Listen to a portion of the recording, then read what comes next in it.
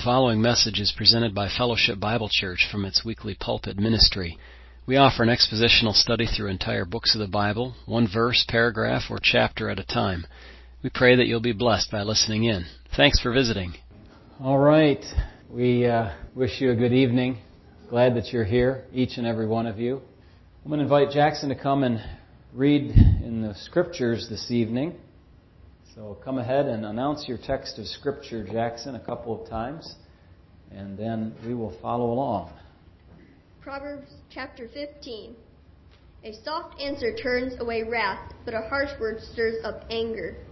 The tongue of the wise uses knowledge rightly, but the mouth of fools pours forth foolishness. The eyes of the Lord are in every place, keeping good watch on the evil and the good. A wholesome tongue is a tree of life, but perversiveness in it breaks the spirit. A fool despises his father's instruction, but he who receives correction is prudent. In the house of the righteous there is much treasure, but in the revenue of the wicked is trouble. The lips of the wise disperse knowledge, but the heart of the fool does not do so. The sacrifice of the wicked is an abomination to the Lord, but the prayer of the upright is his delight. The way of the wicked is an abomination to the Lord, but he who loves him follows righteousness. Harsh discipline is for him who forsakes the way, and he who hates correction will die. Hell and destruction are before the Lord, so much so more the hearts of the sons of men. A scoffer does not love one who corrects him, nor will he go to the wise. A merry heart makes a cheerful countenance, but by the sorrow of the heart the spirit is broken. The heart of him who has understanding seeks knowledge, but the mouth of fools feeds on foolishness. All the days of the afflicted are evil, but he who is of a merry heart has continual feast. Better is a little with the fear of the Lord than great treasure with trouble. Better is a dinner of herbs where love is than a fatted calf with hatred. A wrathful man stirs up strife, but he who is slow to anger allays contention. The way of the lazy man is like a hedge of thorns, but the way of the upright is a highway. A wise son makes his father glad, but a foolish man despises his mother. Folly is a joy to him who is destitute of discernment, but a man of understanding walks uprightly. Without counsel, plans go awry, but in the multitude of counselors they are established. A man has joy by the answer of his mouth, and a word spoken in due season, how good it is. The way of life winds upward for the wise, that he may turn away from hell below. The Lord will destroy the house of the proud, but he will establish the boundary of the widow. The thoughts of the wicked are an abomination to the Lord, but the words of the pure are pleasant. He who is greedy for grain troubles his own house, but he who hates bribes will live. The heart of the righteous studies how to answer, but the mouth of the wicked pours forth evil. The Lord is far from the wicked, but he hears the prayer of the righteous. The light of the eyes rejoices the heart, and a good report makes the bones healthy. The ear that hears the rebuke of life will abide among the wise. He who disdains instruction despises his own soul, but he who heeds rebuke gets understanding. The fear of the Lord is the instruction of wisdom, and the fear of the Lord is the instruction of wisdom, and before honor is humility. Proverbs 15. All right, Jackson, welcome back to the pulpit for Bible reading. It's been a few months, many months since you've done that, and we get back on track with Proverbs chapter 15.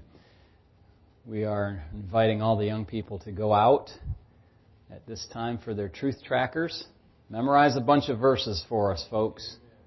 Two things on our plate for this evening. We had gotten into last week a question and answer kind of thing where I took some time to look at the societal structure of the millennial kingdom.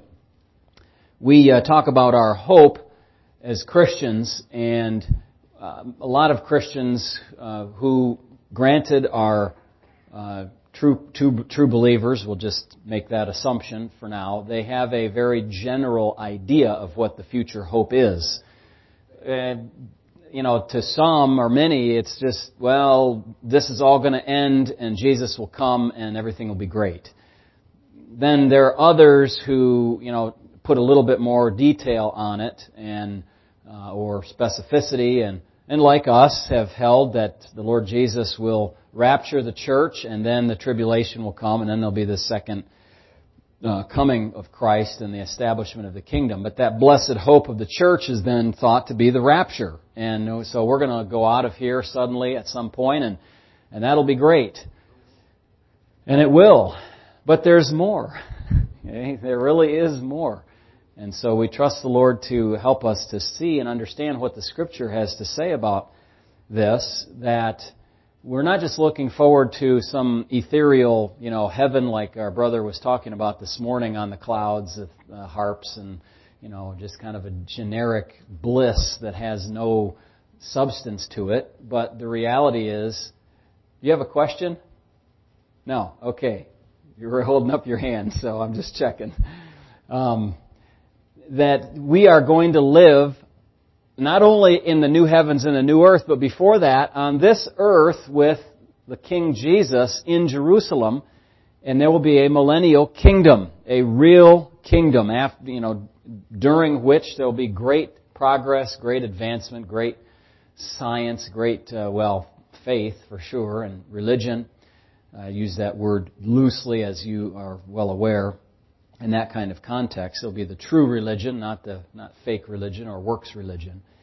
But there'll be a real society, and there'll be real people in this kingdom. And our hope is in part that, not that we just go and we exist as bodiless spirits in the hereafter, but that we will be resurrected in our bodies, that our bodies that are entombed are not totally out of service. They will be brought back into service, and we will live in this future kingdom. Of course, if we are raptured before we die, then we don't have to go through the unclothing part. You know what I'm talking about? As Paul said, I'd rather just be swallowed up by immortality than have to die, put off this body, and be in that kind of bodiless state, and then have the resurrection occur. But for many of our brothers and sisters over the centuries, they have had to experience that. And we may as well, if the Lord tarries, and we'll just do whatever He wants us to do. Okay? So so the tribulation will occur, then this kingdom will begin. We've looked at that in great detail. The kingdom will consist of spiritual elements, righteousness, relationship with God through salvation. Many people will be rightly related to God. God promises in the new covenant that all the people, at least in Israel, the house of Judah and the house of Israel, will know Him from the least to the greatest. The knowledge of God will cover the earth as the waters cover the sea. It'll be a great time of peace. Instruments of warfare will be repurposed for agriculture. And there will be no more. They will learn war no more. Except for at the very end, we looked at the hiccup with Armageddon, not Armageddon, with the final rebellion of Satan as Armageddon just before that. So you have the spiritual elements of this kingdom. You have the political and governmental elements of this kingdom. We, Christians and saints from the tribulation, for instance, will reign with Christ during that time. In other words, you will have a job to do. You won't just be sitting around doing Bible study all the time. You'll probably be doing a lot more of that than you are now, I'm thinking. Yeah, that's right. But you will have a ministry serving, and it will be a ministry. You'll be like a minister. You know what I'm talking about? A government minister? Yeah, you'll be serving God that way. There'll be administrative functions. There will be nations. And in the case of anybody who squirts out of their proper place, there is the iron rod rule of the Lord Jesus Christ, which He shares with His people, so that anyone who steps out of line will be trampled down and crushed like a potter's vessel. Then there's the ecclesiastical aspect of this kingdom. There will be a kind of what I call a churchy feature to it.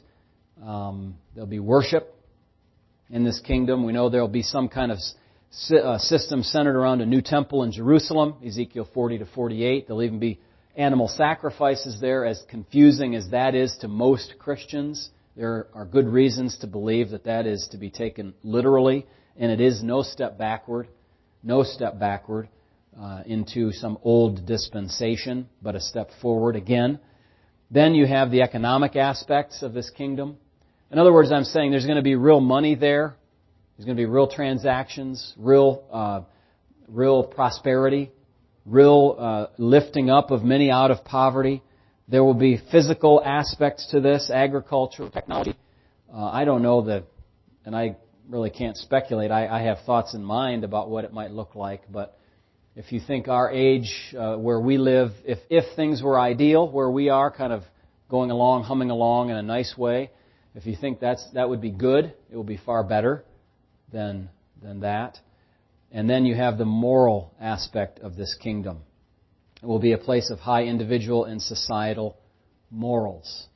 We will not be bemoaning the societal ills that just go on unabated with no end in sight, and with people who actually applaud and support those things. That just leaves us sometimes, when we think about it, aghast that they could think that these things are good to promote. And so those are the kind of structural elements. And then we said who is going to be in this kingdom. We said, number one, the king. Number two, the resurrected church. And I won't go through all the texts again with these. Number three, the resurrected Old Testament saints. Okay, so you have the king, you have the church, you have the resurrected Old Testament saints. There also is clear evidence that there'll be the resurrected tribulation saints. That's in Revelation 20, verse number 4. Those who were beheaded for their testimony of Christ will live and reign with Him for 1,000 years. Very, very wonderful hope that those dear people have. And I think for all martyrs throughout the church age and prophets and so on in the Old Testament era, you know how much blood they shed there from the top to the bottom of Israel as they repulsed God's prophets and did not want to hear what they had to say. There'll be a special reward for those martyrs who have died. I think of those even in our own era. Some have said that in the last, 100 years, I'm thinking, I don't know the number exactly, I can't remember what I read, but in the last 100 years, more Christian martyrs than all the prior years of the church history combined. And we sit here not even realizing that our brothers and sisters' blood is being let out on the ground. It's got to be, my friends, that the voice of the earth cries out to God with the blood of all the innocents and the blood of the martyrs, crying out in louder and louder number of decibels to God's ears. And at some point, God is going to say, I can't take that anymore. I am going to respond like He did to the cries of the children of Israel. And He will act for His people. Until then, be patient, my friends. Be patient, be serving, be continually working for Him, and focused on those things that are of true import in our lives, as we prayed earlier. There are certain things that just have no hope of saving us because they're corrupt and run by corrupt people. But our God saves. Salvation is of the Lord. Fifthly, we stopped here last time, living Israel will be a part of this kingdom. Living Israel. First, how do they make it into the kingdom? Well, they have to survive the tribulation period. Okay? So this is not a very good set of chances. Can I say it that way? The chances are very low. Israel will be in very difficult straits throughout the tribulation. Look at, you don't have to look at, but you can if you want, or listen carefully to Matthew 10:22. You will be hated by all for my name's sake, but he who endures to the end will be saved. Endures to the end is often just treated as a spiritual thing, as a spiritual and perseverance, but actually in this case it has also to do with physical redemption from the ravages of the tribulation that will come upon the people. Of course, it doesn't do you much good to endure to the end if you do so not in faith, right? Because you'll endure to the end with no faith, and then you'll find out, yeah, I'm going to face judgment, and that's all there is for me. So we must take that into account. Matthew 24 and verse 22, the Bible says, "And unless those days were shortened, no flesh would be saved." Okay, that's speaking of physical salvation. "But for the elect's sake, those days will be shortened." So if God let the tribulation just run on, eventually there would be no more believers. They would be snuffed out. But that's not going to happen. God will guarantee that. So you have to survive to the end of the tribulation, and God will see to it that some do that. Then you must, if you're a Jew, you must pass the judgment in the wilderness of the peoples. Now, what the exact nature of that judgment is, some may debate whether it's part of a battle or it's actually just part of a judgment scene. I have taken it to be the latter. And that's in Ezekiel 20. Ezekiel 20 and verse number 33. In Ezekiel 20, it says, "As I live, says the Lord God, surely with a mighty hand, with an outstretched arm, with fury poured out, I will rule over you. And I will bring you out from the peoples and gather you out of the countries where you are scattered, with a mighty hand, with an outstretched arm, and with fury poured out. And I will bring you into the wilderness of the peoples." And I think that fury has to do with the fact that God has to tell the nations, "Let my people go." Again, He has to force the issue to bring them together to this place. "And I will bring you into the wilderness of the peoples. And there I will plead my case with you face to face." You know, kind of like Isaiah, let us reason together. That's more of a judgment passage than we would like to probably admit. God in the early chapters of Isaiah is laying out a lawsuit against the people of Israel and their evil ways. And it says, "Just as I pleaded my case with your fathers in the wilderness of the land of Egypt, so I will plead my case with you, says the Lord God. And here's the judgment. I will make you pass under the rod, and I will bring you into the bond of the covenant." That right there, my friends, I think is the key timing passage of the new covenant. When does the new covenant actually become fully operational? I might just say operational. It's here. He will bring them into the bond of the covenant. Yes, the blood of the covenant has been shed. Yes, we as Gentiles benefit from the blood of that covenant. You understand what I'm saying here so far? But the Jews largely have rejected the Messiah. And so they are not in the benefits of this covenant. And God is saying, in those days and at that time, I will make a covenant with the people of Israel and the people of Judah. And He will do that, but He hasn't done it yet. This passage is where He does it. Okay, so at the end of the tribulation, all these judgments that we've been talking about are occurring, and God is going to do that. And notice what He says in verse 38. So not only you have to survive to the end of the tribulation period, you have to pass this judgment.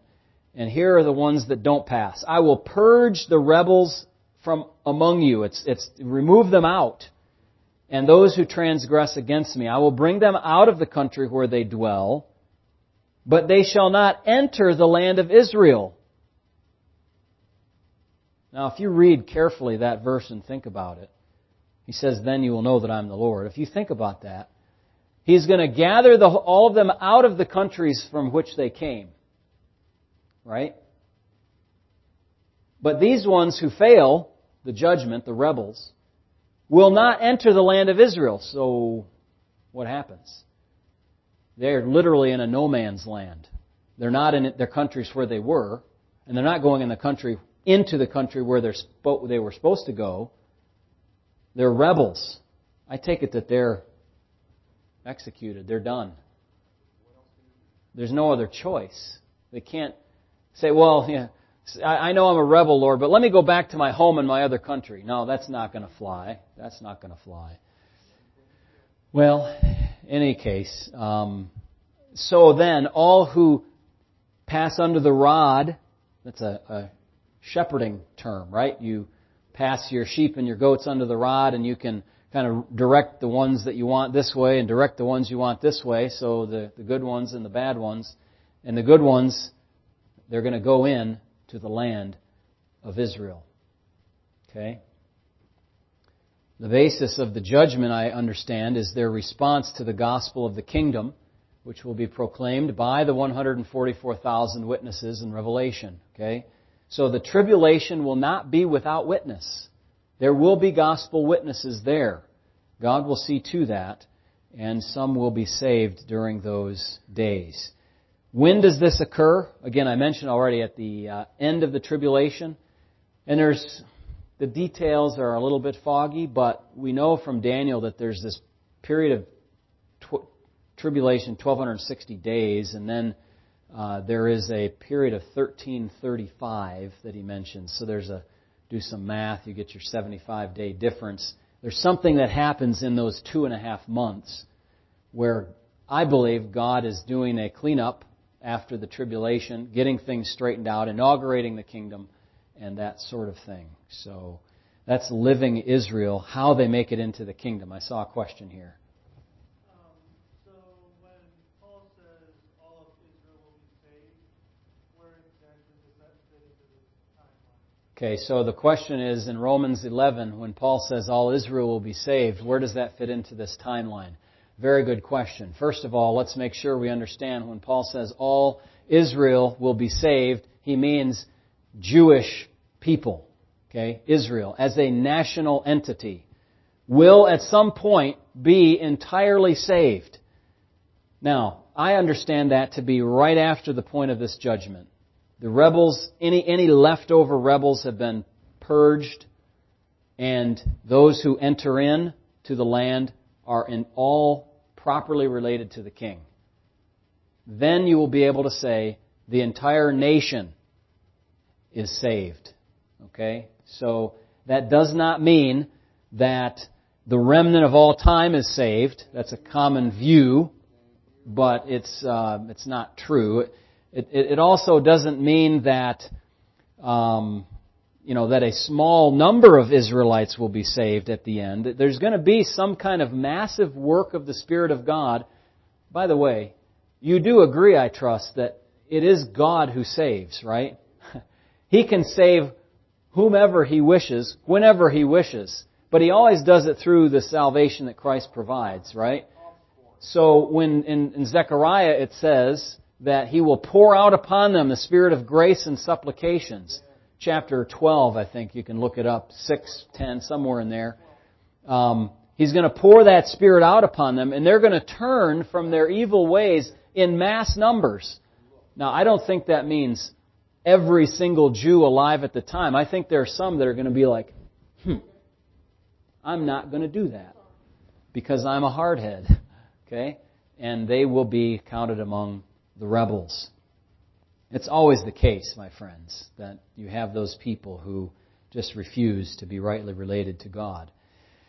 So, that's what I think the best answer to that question is. All Israel will be saved occurs right at this time in the inauguration of the kingdom. Living Israel.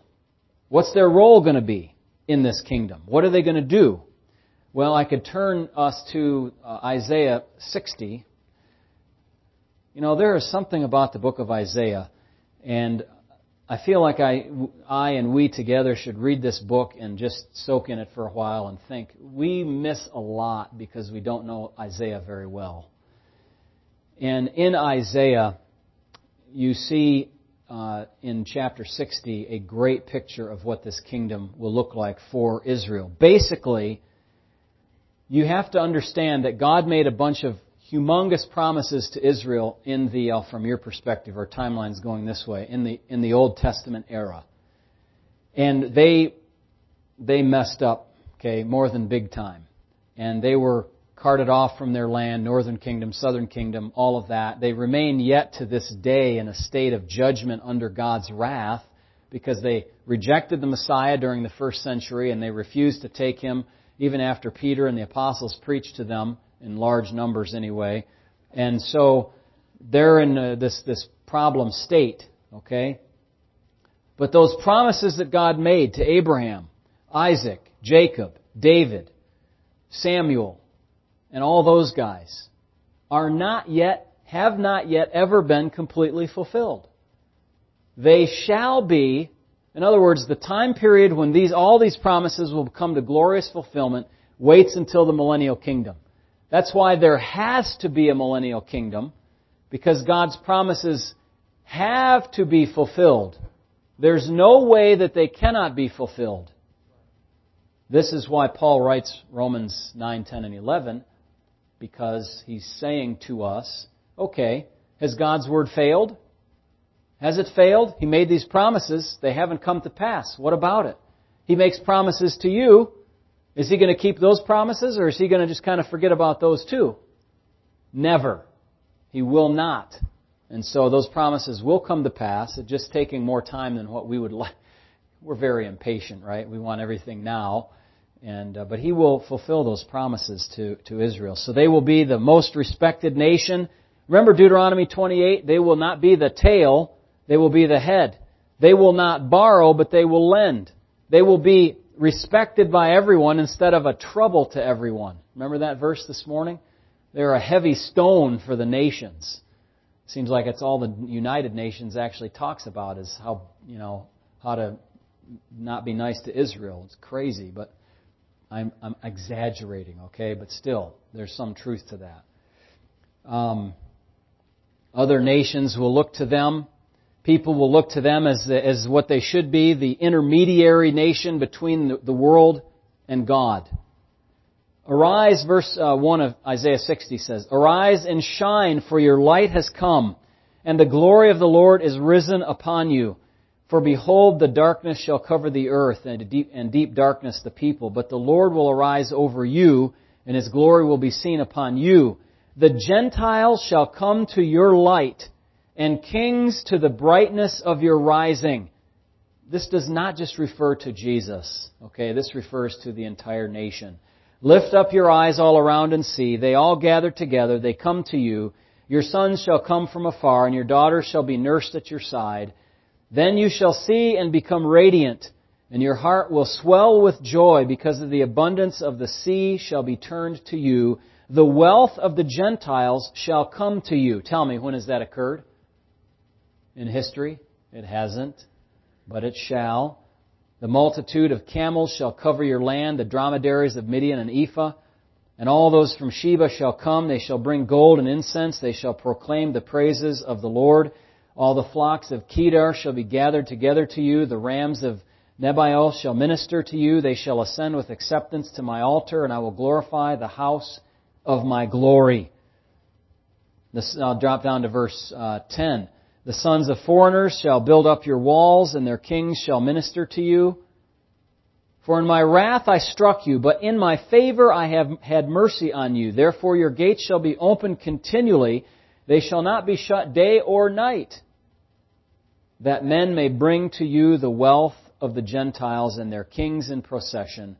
For the nation and kingdom which will not serve you shall perish, and those nations shall be utterly ruined. Nobody in the current situation can imagine how this could ever come to pass. But there are a lot of things that happen in the world that we could never have imagined would come to pass. And God will arrange things in a glorious fashion so that this will occur at this time in the millennial kingdom. And it will be a glorious time. And even if some today would think with gritted teeth, that shall never occur, because they hate Israel, it will come to pass. As our brother said, the wrath of man will praise God. And He will force the nations to bow in homage to the King of Kings and to His princes who rule with Him. Well, there's a whole bunch more in Isaiah 60 and throughout the rest of the book. Maybe I should take up a study of that. And it's only 66 chapters. How long do you think that would take? I've got to do it sometime. I'm just compelled. I'm compelled, but it's a daunting project, Can't lose, that's right. Yes, I did. And the format of Job worked out okay. it did work, so I'll have to think about doing that for Isaiah. Begins with one step, right? That's right. All right. Finally, number 6 on our list. So we have the King, we have the resurrected church, we have the resurrected Old Testament saints, resurrected tribulation saints, living Israel. By the way, this means that you're going to have in this kingdom people in their regular alive bodies who have memories of this tribulation, they've survived, and you're going to have people in their glorified bodies, in Christ, the church, resurrected people. I mean, there will be nobody. Well, I don't know if I can say that. There'll be some hardheads, I'm sure, still. But it doesn't seem like there could be anybody during that time who could deny resurrection. Because there will be all these people who are resurrected right before them, ruling the kingdom. Anyway, we'll see. Yes, sir? They deny creation knowing full well about the DNA molecule. Yes. Look at the DNA molecule. Yeah. It is impossible to imagine that it is self-duplicating. Yeah. It is meticulous in its design. Or self-originating. Exactly. That's Yeah. even more abstract. Yeah. And it's in the microscope. Yep. You can see. Yes, I know. People It's say it's dead sad. chemicals organize themselves. Yes. So, it's not hard to imagine. It is. Yeah, I understand exactly what you're saying. It is in a sense hard to imagine, but here we've been in this faith for a long time, and our minds have been transformed in a way in which it becomes hard for us to imagine how could I have been, or how could others have been so hard-headed to not believe the truth. Okay, finally, the last group that I'll deal with here is living Gentiles. So not only will some Israelites survive the tribulation, but some Gentiles will as well. Now, don't ask me the numbers. It could be still millions of people. How do they make it into the kingdom? Well, they also have to survive the tribulation. They have to pass the judgment outlined in Joel chapter 3, which we looked at not too long ago. That is the judgment that occurs in the valley of what? Think about a king's name, Jehoshaphat, the valley of Jehoshaphat. Talked about the wilderness of the peoples earlier in Ezekiel, but here's a little different. The wilderness of the peoples different than the valley of Jehoshaphat, where the nations are judged before God. And again, there may be some distinction about the nature of this judgment, but it will be a severe judgment for those that do not follow the Lord. And so they must pass this judgment. And the judgment basis is the same. Remember what we said before, the gospel of the kingdom, the gospel of Christ. Remember I said the gospel of the kingdom has as a subset what we call the gospel of Christ. You know, we think about individual salvation. You know, I'm a sinner. Jesus died for me. I believe in Him. Believe that He rose from the dead. I'm saved. I'm happy. Wonderful. That's part of a bigger picture. That now you're a citizen of Christ's kingdom, as Pastor Odell talked about this morning. And you will be a citizen in that kingdom, even though right now you're just a, what do you call it? An expatriate. You're not in your home country now. You think you're in your home country, but you're not in your home country. Your home country is a better country, a far better country than what we are in right now. Anyways, the gospel of the kingdom, they are judged on the basis of their response to that. This also occurs during that 75-day period that we mentioned earlier, as far as I can understand. What is their role? The Gentiles' role? They will fulfill their role in blessing Israel. We just read about that. The Gentiles will bring their wealth. I think that's like taxes. That's tribute. That's support for the international government. They will support that government. They will learn about God and His laws through Israel. And they will worship God in Jerusalem. Let me pick up a couple of passages there in the Minor Prophets. In Micah chapter 4, it says, "Many nations shall come and say, 'Come and let us go up to the mountain of the Lord, to the house of the God of Jacob. He will teach us His ways, and we will walk in His paths.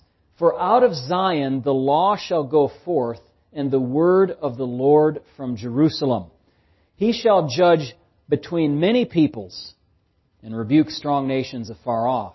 They shall beat their swords into plowshares and their spears into pruning hooks. Nation shall not lift up sword against nation, neither shall they learn war anymore. Any international disputes? To Jerusalem you go, my friends. Get it straightened out. And so they will learn about God and His laws, and they will bring their tribute and their glory into Jerusalem. We read that in Isaiah 60, verse number 11. So, what about these people who come into the kingdom as in their regular bodies, surviving the tribulation? What happens to them? Do they live forever through that 1,000-year period? Not sure. There seems to be death there in that kingdom still, because why? Sin, right? The wages of sin is death. There is still that. But what happens when they pass away? Are they waiting for the end of the millennial kingdom, or are they immediately resurrected? Or the Bible, as far as I know, is silent on this subject, and so I can't really say for sure. I could say what I think. Remember those key words, but I'm not gonna go there. At least some of these saints, eventually, they will have families. They will have children, and their children will have children, and they will see their children to a great many generations, because there will be a great extension and longevity of life. If you can imagine Jesus' ministry to Israel, where He basically wiped out demon possession, dealt with all kinds of disease and sickness, that's going to be extended on a worldwide scale. And so life will be much greater in extent and longevity than it is today. And so there'll be great numbers of people who have grown up in this idyllic golden age. This is real utopia. We don't hope for a political revolution to bring in utopia. We hope for an intervention of God to bring in the real utopia. We have a question. For the people that survive the tribulation, only those that are saved at that time enter the millennial kingdom? Yes, the question is it only those who are saved who enter the millennial kingdom at the end of the tribulation? My answer is yes. That's what I understand. Yes. And because remember, we have the judgment on Israel, which they pass under the rod, the rebels are purged out. Israel that's saved is all that's left. Sheep and the goats judgment, which I didn't specify, greatly here, but we talked about that wilderness or that valley of Jehoshaphat. You have Gentiles there, you have sheep, and you have goats. The goats, depart from me, workers of iniquity. And then you have the sheep, enter into the joy of your Lord, enter into the blessing of the kingdom. So that seems to be what's happening there. Again, it's maybe hard to imagine just how that looks, how it's going to work, but it seems to be what Scripture is telling us. So we'll leave it at that. We'll find out more details later on. See you there. Okay? Yeah. Carolyn? Can we say then that the Jews accept Jesus as the same as God? Because it seems like everything, certainly we mention the word Jesus in the Old Testament, it goes God or the Lord. Do they then accept Jesus and say, yes, He is God? Yes. So the question that was raised is, will the Jews accept Jesus as God? And the answer is absolutely, unqualifiedly yes, they will. Okay? They will understand finally that their Shema speaks of a triune God, Father, Son, and Holy Spirit. They will look upon Him whom they pierced, and they will have the awful realization. What did we do to the Son of Man who is also the Son of God? That's what He was trying to tell them all along. He said, tell us, who are you? And He said, I've been telling you. I'm the Messiah. I have divine prerogatives. I am the Son of God. In other words, what He's saying is not that I'm subordinate to God, that I share the attributes of deity entirely with the Father. When He's working, I'm working. He has given me, authority in His humanness to lay down His life and to take it again. The angels worship Him and all of that. So included very integrally in the gospel of the kingdom, in the gospel of the saving grace of Christ, is that one must recognize that Jesus is Lord. And they will recognize that. That is essential to saving grace. That is essential to the salvation that God provides. So somebody today who says, yeah, I'm a Christian, but I don't believe that Jesus is God, then they're saying I'm a Christian while they, snip the foundation out from underneath their own profession, and they're showing that they don't really understand the gospel of Christ. So it's essential for us to recognize the deity of Christ. And us, yes, but them as well. There's no salvation in any other than the one mediator, the divine man, Jesus Christ. And so we want to be very sturdy about that assertion, yes. During Peter's very point, repentance, he said to the Lord, you know all. Yes. Only God knows. All things. Amen. Yes. He said it in a kind of a defense mechanism because he was being put through this repentance. And he just pled with the Lord, Lord, you know. You know. Yeah, you know my heart. Yeah. But you know. Amen. It was a beautiful moment. Yes. That there's an example of being. Yes. So John 21, our brother is mentioning about Peter appealing to the Lord's omniscience. Lord, you know. When the Lord asked him 3 times, do you love me? Do you love me? Do you love me? He eventually just has to say, look, Lord, you know everything. You know my heart better than I do. And you know that I love you. So just one example of the Lord's omniscience. Now, we could do a study of the deity of Christ. We've done that before here. And I think even Sunday nights I have a set of notes on that subject. And it is crucial for us to understand that truth. All right, so this is all just a very quick kind of summary of what is to come, but it does kind of flesh out for us that hope that we have. It's not just a general hope, Jesus will come back, everything will be good. It's not even the hope more specifically of the rapture, wonderful as that is.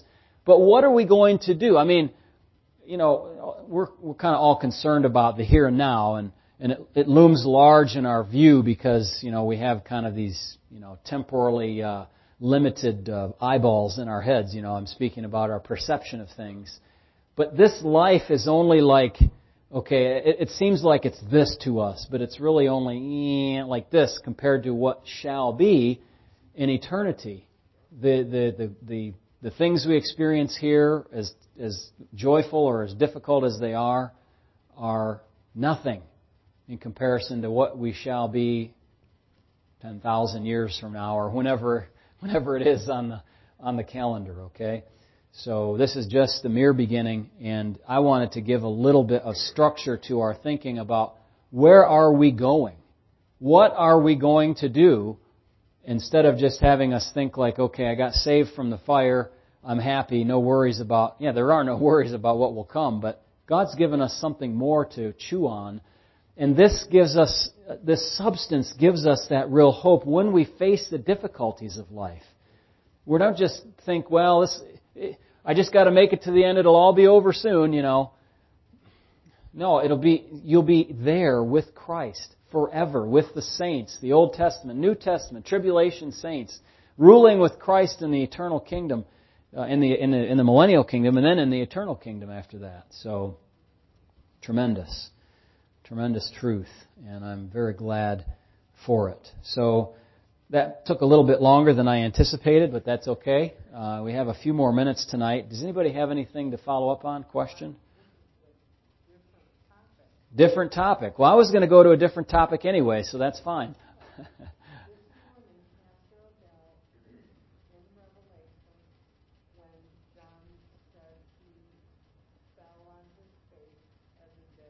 Mm-hmm. And the verse continues, but the Lord put his right hand on me. And I'm just wondering if there's a significance to every word. What the significance could be that he put his right hand.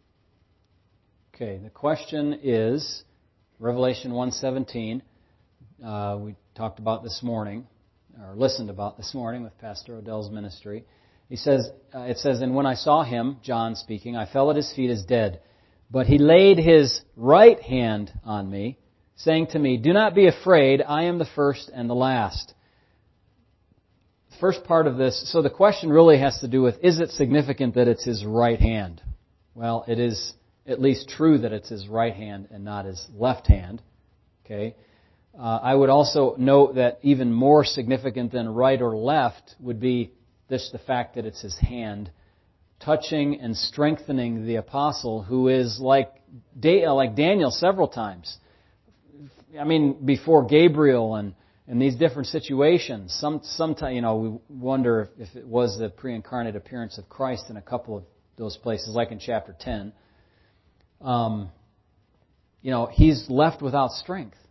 I mean, can you imagine the utter terror that you have never seen a supernatural being in your life? Okay, notwithstanding all of you that have grown up in the post-CGI movie age with all these fantastical creatures and dinosaurs and everything that looks so real, on the big screen. Just computer-generated graphics. And so,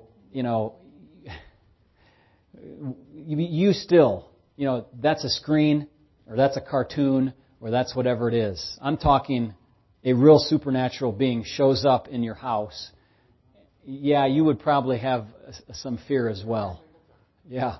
And so fall down. So Jesus graciously strengthens him and enables him to carry on, even though it's a terrifying situation. It's a holy situation. I mean, he's right. John was right to fall down. The only thing I would add about the right versus the left is that oftentimes in the Scriptures, the place of prominence is the right hand. The person who is seated at the right hand of God the Father is God the Son. The person who is seated at the right hand of the Son is his, right hand man, we might say. Why don't we say he's his left hand man? I mean, it's discrimination against lefties, I tell you. It just is a way that it happened. In some cultures, there's a lot more significance placed on the right or left hand. I think you would see that if you studied the nation of India, for example, and the culture there, the use of the right hand and the left hand. What do you use those for? And so somehow it's come about over the course of history that there's a significance to right or left, and we tend to think, well, it's totally symmetrical. What's the big deal? Some people are righties and some are lefties, and that's fine. Some are ambidextrous. But yes, sir. Just to piggyback on your point, in my early years, which was a long time ago, there was such a cultural emphasis on what you just said. Yes. That if a child evidenced that he was left-handed, the mother tried to make him right-handed. I knew a lot of kids, I shouldn't say a lot, but I knew some children in elementary school who were ambidextrous because they were naturally left-handed, but their mother insisted that they write with their right hand. Yes. And they developed kind of an ambidextrous capacity. Right. It was all because it was felt that left-handedness was a detriment. Right. So it was a cultural thing. It's very strange, as Thurman is saying, that kind of cultural stigma against left-handedness, especially years ago when people would try to train their kids who seemed to be left-handed dominant to be actually right-handed. To me, it just seems so odd today, that case. Now, we might think differently about that if we wrote and read Hebrew text, not from left to right, but from Right, that's right. So you'd be writing the other way. And think about it now. You'd not be writing this way. You'd be writing this way in school, Jackson, from here over to here. That left-handed works pretty good that way, because if you got your right hand, you're dragging it in your ink, right? Yeah. So it's an interesting phenomenon. But anyway, right hand, I think maybe we could put a little point there to say that this is an honor, a place of honor, blessing, but it's not a huge point that we need to concern, I think, with. Yes? Well, I think it's interesting in the verse before it says in his right hand he's holding the 7 stars. Yes. So the same powerful hand that's holding 7 stars is the one that he lays on John. So what does he do with those? Oh, throws them up.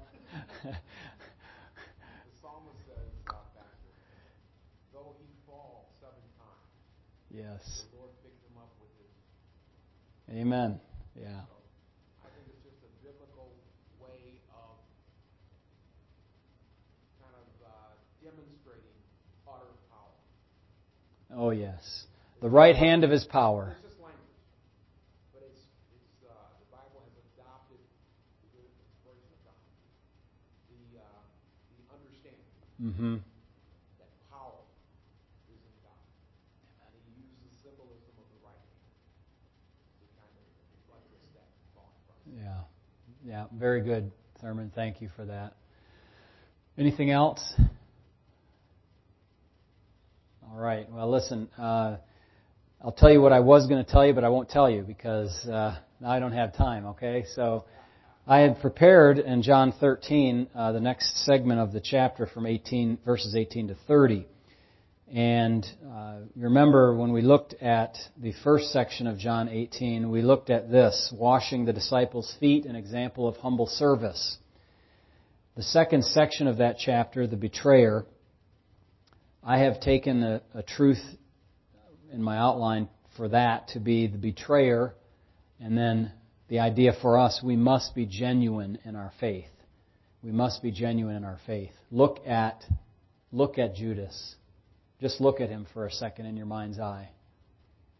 3+ years, hand-picked by Jesus, and yet he developed the habit of stealing from the till, embezzling the finances, the treasury finances of the group, which were given freely to them by people to say, I want to support your ministry. I mean, the Bible tells us nothing of how that happened, but it was just a bag that was set out, or a box, or an offering plate like we have in the back, and nobody knows, when you give or watching or anything. It just goes in and it supports the work. And he was stealing out of this bag. And he, in his heart, hated the Lord. And so much so that he went to sell the Lord for 30 pieces of silver, the price of a servant, because he didn't have enough money at his disposal. Somehow. And he wanted the power, the money, the fame, whatever it was. But he was so close to the Lord. And I made the case last time, I think he was still in the room when Jesus washed the disciples' feet. And then he went out, remember? So that was what we were going to look at tonight, but we're not now because we ran out of time. But think about that. Think about the feet washing. Think about the psychology of somebody who is that brazen to betray their brothers and their highest friend. It's unbelievable. Yes, sir. I think that says something about the humility of Jesus, too, if you watch Jesus' feet. It does say something, yes. The comment is it says something about the humility of Jesus if he washed Judas' feet. And that was part of what I mentioned last time that highlighted his humility. I mean, he wasn't humble just to his friends. I believe that in his self-sacrifice, he was doing something not just for those who are believers, but for the redemption of the entire creation and people who will be lost eventually. He didn't save them on the cross. I understand that the lost are not saved on the cross. There's no such idea or universalism as that. But he served. I wonder how many people, He healed 10 lepers. And how many came back to actually thank Him? Yeah. Where are the other 9? And with this fellow who's not even wasn't he a Samaritan? He wasn't even a full-blooded Jew. And he comes back to thank. Just another example of how God works with Gentiles. The widow of Zarephath. The people of Israel just couldn't stand it when the Lord mentioned her. But think all the things that Jesus did, knowing, since He knew everything, I get no recompense for this. Not even a word of thanks. But I'll serve anyway. Another example. Wow. Of humility, Pastor, following what John said. It always stuck out to me. It doesn't strike as much of a curiosity anymore based on what you just taught. But if you remember when Judas came to betray Him, you remember what he called Judas? Friend. Whence comes thou, friend? Yeah. And I've always thought that was a very mysterious moment. But I think you demonstrated what it really does demonstrate. That is, that's the breadth of the service intent, the goodwill toward man. Common grace to all, Yes. isn't it? Yes. That prevenial aspect to the goodness of God. Mm-hmm. That in that moment, the apex of life, the apex of the whole creation, He deliberately used the term, the noun, friend. Yes. We know Jesus was no friend. Yeah. But No. we are listening to God in human flesh deliberately use that noun in that moment Yes. to demonstrate what you're teaching. Yeah. Amen. Well, the humility of our Lord. We'll look into that, actually the second section of the chapter, the next time we have opportunity. Before we close, anybody here who is interested in reading a short book on the doctrine of sanctification? Short book on the doctrine of sanctification. Any readers here that would be interested? I'm looking. You would? All right. So when you're done, return it, please, and we'll do it again. That's a short little book. A good read for us. I've often said sanctification needs its own place in the major doctrinal headings of systematic theology because it's where we spend so much of our Christian life on this earth trying to be sanctified, right? So, yeah, amen. Let's pray. Heavenly Father, we are grateful to You for Your love for us and for laying out for us something about what is going to come in the future. You told us in the book of Amos and also in Genesis with Abraham the idea that shall the Lord do anything without telling His prophets? And You've told kinds of things that You're going to do, and it's marvelous. You didn't have to do that. But God, thank You for doing that, to give us a little bit of insight into what's coming so that we might have a substantial hope, not just an ethereal, imaginary kind of hope in what will come. Thank You for these people today, here in the building and listening to us live, and those who will hear after this. And we pray that many will and be blessed and benefited from the word of the Lord. In Jesus' name, we pray You take us safely home now. In His name, amen.